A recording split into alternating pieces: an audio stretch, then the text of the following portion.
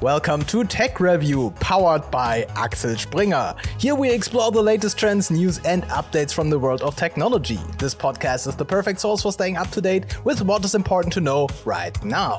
You can watch all episodes on YouTube or listen to us on all major podcast platforms such as Spotify and Apple Podcasts while you work out, drive, or maybe even travel through space. My amazing co-hosts today are Henrike Hedel and Vincent Irmler, and my name is Tarek Madadi Mamluk, and today we have a lot of topics to discuss. So let's jump right in. And one special announcement is that we, the Tech Review podcast, are going to be present on the Quantum Tech conference in London in September. So if you want to join us while we go through the vendors and talks there and talk to all the participants, you can join us there on the 19th of September in London. And of course, because we are media partners of this conference, you can actually get 20% rebate by using our link that we are going to post in the notes in the description of this Chat podcast. Notes in what? Anywhere we can, we will post it. Yes. Right. Okay, but what else happened in the past week? Sorry. Let's start with Vincent, because we know Vincent is always going to start with his first article. Okay. Yes, I have 3 articles. Yes, I thought I didn't contribute to this one. No, can we choose? Let's please take another one. And the one we're taking is on the bottom about the Quest Pro 2. ZDNet. Yes. Okay. Exactly, because it is connected to the article I brought the week before. The week before, I brought in the information article about the Meta Quest Pro, which is not being produced any longer, / it is currently being produced, but only until until supply of materials for the device are running out. And then Meta will not reorder any of the components. So the Meta Quest Pro officially is already at the end of its production cycle.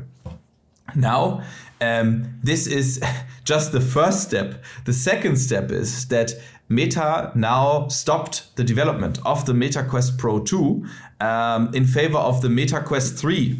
The Meta Quest 3 will launch, I think, in a month now. The Meta Quest 2 is currently on sale. If anyone is interested in it, it is cheaper than before. But however, well, maybe you also wait for the Quest 3. That is not the point. The point is that the device was so not well perceived that they actually stopped working on it. And it is interesting because the Quest Pro actually got very well reviews when it was released a few months ago, with one objection, which is the extremely high price. The Meta Quest Pro 2 was announced with 1.5K price, $1,500 before taxes. And suddenly, after the announcement and after the shitstorm that broke over Meta, the price was decreased to $1,000. Now, the next step, the discontinuing even of the development of the next Pro model. It looks like Meta got the message or understood it that the Quest Pro line is just too expensive. People expect a cheaper hardware set and portfolio from Meta. And I am not sure. My question is what that does to Meta's strategy, because I think obviously Meta will want to push into the more high value headsets when it comes to pricing, because obviously they want to compete on one level with Apple. And when Apple in January will will launch and start to sell their Vision Pro, the price of €4,000, I'm pretty sure, my opinion definitely is, it will not stop people from buying it. So I can see that Meta wants to do that too. Now with the discontinuing of that headset, what does that to the other headsets? What does it to the development? Is that maybe even an actual problem for their strategy, because they won't gain enough financial return on this investment? Yeah, True, and I'm really. I personally, I never thought that Meta could actually see themselves as a competitor for Apple, because I think they have quite different target groups. But of course, there is like this overlapping group of people who are enthusiastic enough to actually compare like the very high priced Vision Pro and the more reasonably priced Meta devices. But yeah, it's highly probable that right now all the vendors and all the companies who are working with VR devices are orienting themselves on a new player on the market, because everybody knows that Apple is a trendsetter and is going to change quite a lot of things when it comes to standards starting next year in the VR AR space. Yeah. Did you read anything else about the Meta Quest 3? I personally did not follow up on this development at all for now. Do you have? Did you read anything about the specs? Is there going to be like a big leap to the Quest 2? Well, I mean, the only thing that I can say is that it is on time. That is what I know from the very article that we see in front of us, because there the Quest 3 is mentioned to be on time. Also, what does something that mean though? On time? When will they? I think the launch is in September. So I think we will see it in September. On sale. I don't think it's going to be in Europe available in the first launch. I think it's going to be available a bit later, just like the Quest Pro, which wasn't available in Europe until now, as far as I know. But besides that, one thing that I brought last time, maybe Tarek, you remember, is the lenses that they were using. Yeah, the brightness issues that they had. And it's also mentioned in this article one more time, if any one of the listeners or viewers hasn't followed up on the last episode, the lenses that are being used is actually still liquid. I need to look up the name of the specific tech. They will not use the new version of the startup that Meta required some time ago. It will still feature the liquid crystal on silicon displays, which is a very old technology that doesn't allow the sharpness that Apple will, for example, deliver on every display. And it also does not deliver on the brightness that they want to deliver. However, the new technology, and the name of it is, I can find it here, new high-end displays. I would have to look up the other article, Artemis. It's called Artemis. Everything's called Artemis now. Yes. Don't tell the Berlin guys, but no, don't tell NASA. But they couldn't get this technology to work, and that's due to the fact of thickness of the displays. The displays were too thick to actually be built into such something like that. The weight would be overbearing, and therefore I know that the technology they were using is still liquid crystal, and it will definitely deliver colored outside cameras. That's also something that we know from the information article, but that's all I know. Yeah. All right. And now. No. Wait. And now, this. So I read on VentureBeat that Stack Overflow jumps into the generative AI world with Overflow AI. We already know that probably everyone is now starting working with generative AI, but now it's also every developer's favorite website. It's Stack Overflow. Stack Overflow has introduced Overflow AI, a series of initiatives that leverage generative AI capabilities. And these capabilities are available on both the public Stack Overflow website and the enterprise offering of Stack Overflow for teams. And AI search enhancements are done with Overflow AI, and they are introducing such functionalities for both the public website and like the business the business offerings. And they do not replace the community-based question and answer forums that everybody knows from Stack Overflow, but instead they are complementing them by providing natural language processing, where you can base queries and generate more highly accurate results from the existing knowledge base. And this will be a support for, let's say, all experience levels. So even those people who know exactly what they are looking for will get like more detailed results, but also people who ask like the wrong questions. And this is something that is happening a lot with, let's say, beginner level developers who do not really know how to phrase their questions properly. And they get a lot of backlash from the community who says, no, we will only answer if you formulate your question in the perfect way that we expect on this forum. And so the AI will help you formulate even your queries in a better, more professional way. And there will be also a Visual Studio Code integration of these new tools. And this is also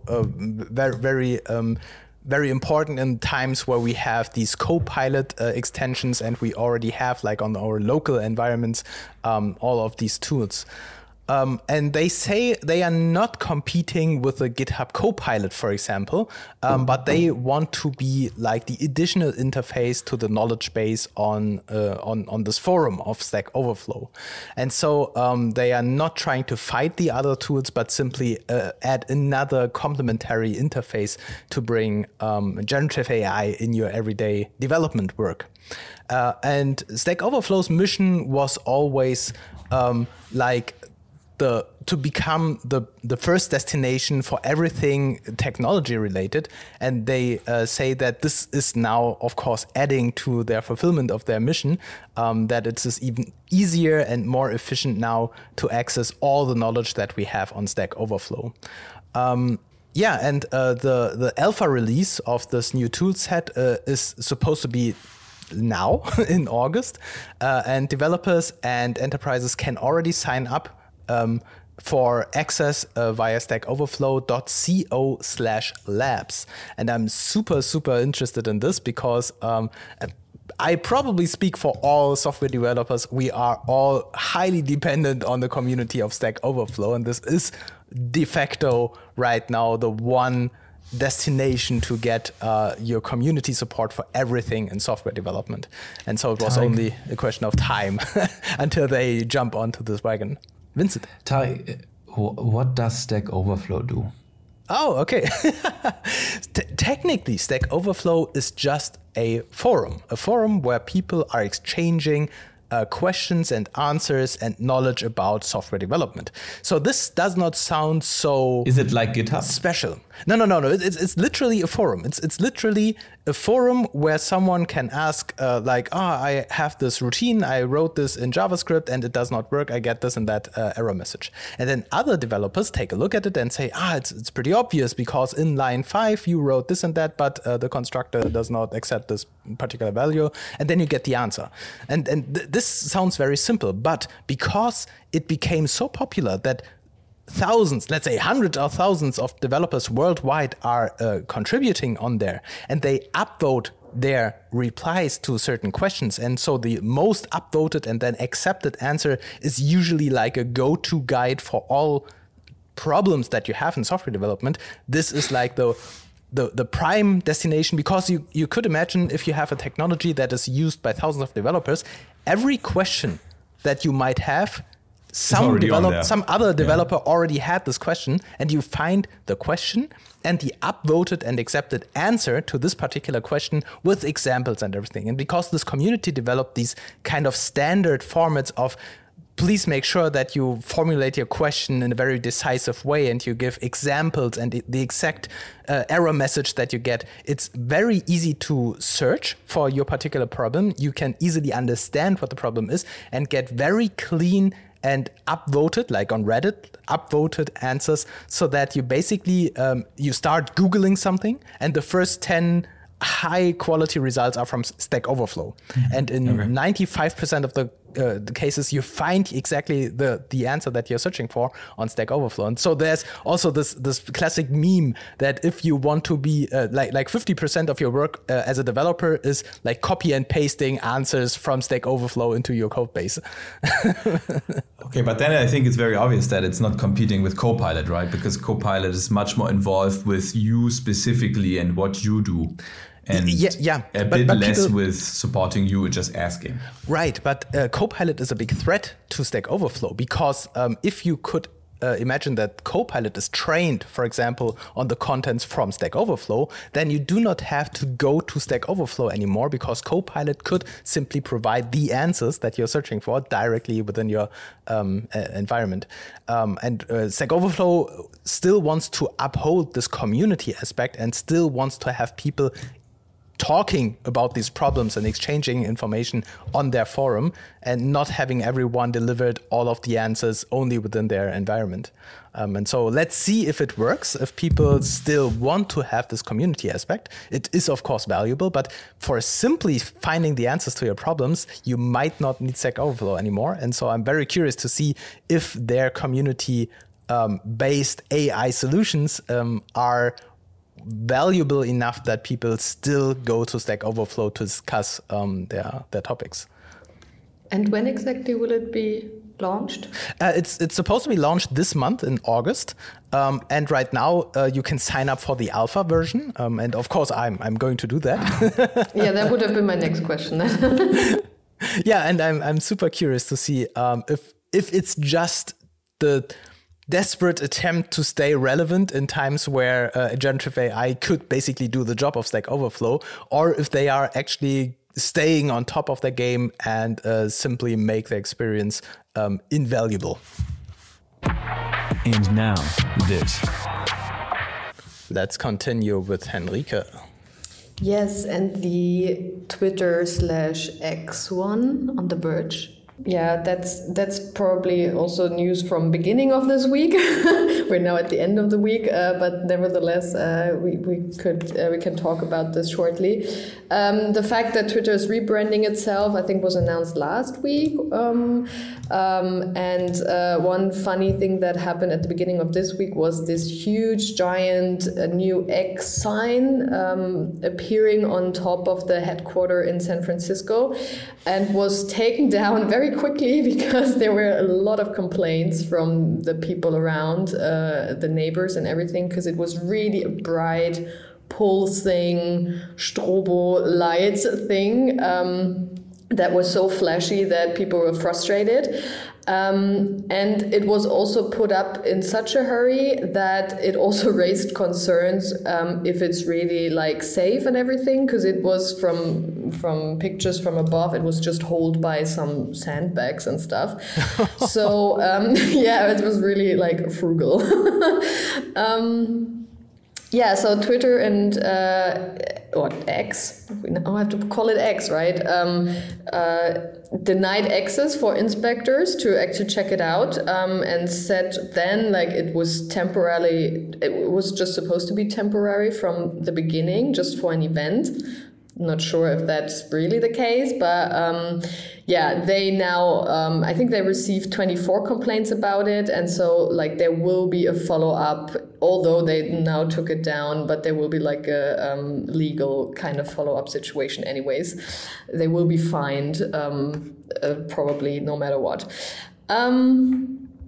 Yeah, and it's kind of the whole removal of this thing ends kind of this very short-lived striking era of Twitter's rebranding. And that's actually the whole point, because this whole rebranding thing is done so lousy, and it's like, really, again, is that on purpose? Is that part of a bigger plan that we cannot really... Henrike, if you can hear us, you are frozen right now. But I mean, to be fair, it's the first time on Riverside that this happens. So props to Riverside that it happens the first time now, after we did so many episodes on here. Let's see if she comes back. Yes. In the meantime, we can watch the video. Please, well, yes, I wanted to ask, can you scroll and show us some more? Yeah, this is, okay, well, this is very, very bright. True. It's literally screaming into your face that they have like this new logo. Yeah. Can you play the second video? Let's go down there. Oops. No, X opens. Okay, it's funny that they have the Twitter thing still. Okay, Henrik is gone. Yes. Yeah, she probably restarts the connection. Yeah. Maybe a browser crashed or something. This is this is so horribly bright. It's like in your face. Imagine you're living there. It looks like living. It's going to attract airplanes or something. Yes. There's the new runway. Yeah. I mean, I can imagine that people get annoyed by that, but isn't this not illegal to have something in this magnitude? I don't know. I mean, Elon Musk doesn't care about that, right? I think that he ordered it, says, well, let's go with it and see if anybody complains, and now it happens. Yeah. But I mean, generally, this is so weird because, I mean, Elon Musk does so many things. I mean, he's taking a lot of risks, yes, and sometimes he's happy and lucky with it. But on the other hand, these happen currently. His track record isn't very great, and therefore there is so much bad press. Hi. I don't know if you should probably take less risks, Enrique. Yeah, we're watching the videos, and we already made a lot of fun about the new flashy sign. Yeah, that's the whole point of it. I don't know when I was really cut off, like my Wi-Fi just broke here. So I was just about to say that this whole rebranding thing is done so lousy on X/Twitter's end, not just when it comes to this weird sign and the whole setting up and taking down again, but if I think it's also mentioned in that article or in another one that I read about that, the twitter.com domain still doesn't redirect to x.com. It's the other way around. If you type in x.com, it refers to twitter.com. Then the Twitter Blue thing is still Twitter Blue and not X Blue. And if you look through the login or support pages of Twitter, it always refers to Twitter and not to X. So it's really just, it feels like a big joke at this point. So yeah. I still wonder if Elon Musk just hates Twitter so much that he still works so strongly towards dismantling this whole company. It's just like I got a list of 10 things that I can do to simply make their work hell. Just destroy everything. Yeah, it kind of feels like that. Even though Elon Musk, he loves the letter X, right? So he had so many projects and companies, and I think he actually bought X.com like back in the 90s or something. And so if he loves it so much, but hates Twitter so much, I couldn't imagine that he wastes like this name, the company name, on a platform like Twitter. But does he hate it? I mean, does he hate Twitter? I think I remember that back in the day when Donald Trump was removed from Twitter, he was complaining loudly about the lack of freedom of speech, and he was not happy with the way that Twitter was handling like the access. But wasn't that the whole point of him then buying it? Yeah, exactly. But the question is, what did he want to do this to destroy Twitter? Or to influence it in a good way, because at that point of time, people like Donald Trump, who created his own blogging network with Truth. And Elon Musk, who potentially could have created like his own competitor to Twitter, but Elon Musk decided to buy Twitter in a weird way. I mean, but I don't think Trump would have had the resources to buy Twitter. I'm pretty sure that this was on the table. I could imagine that. And to destroy Twitter, I mean, I know we have been discussing this over and over again, but even for someone like Elon Musk, this is such a heavy invest and such a risk. Just to destroy Twitter, buying it, feels tough. I mean, we see all of these crazy things happening around Twitter, mostly to make the investors happy that gave him the billions. So I don't know about that. I don't know. I mean, maybe it's also just a sign of desperation of like, okay, I failed big time in this kind of joke that I made, and that ended up me really buying it or like having to buy it. Yeah. And now like people are, like leaving the platform. Everything's a bit weird. They do not have, they had to fire people. So now also the product itself is getting worse because, you cannot really maintain the quality and everything. And now like, okay, let's do a rebranding then to like close one chapter and start another one, but it's done in that way. So it's like, it doesn't really feel like there's a big plan behind. It feels like an act of desperation at this point. Yeah, a sign of desperation, a big flashy sign of desperation. But I mean, the flashiest. We know Elon Musk. He released a flamethrower for the Boring Company, right? Just as a merchandise gag. Yeah. But yeah, of course, I mean, the only one who could actually tell us what his intentions were with this amazing publicity stunt would be Elon Musk. So Elon Musk, we invite you to come to the Tech Review podcast and talk to us about your really, really big flashy sign and tell us the story behind that and what your intentions were there. So you are absolutely invited. So maybe next time we will have Elon Musk on the show. Yes, at least. Or maybe not. Check it out. All right, that's all for this week. Thanks for tuning in, and we will see you. No, you will hear us and see us next week. Bye. Bye. Bye.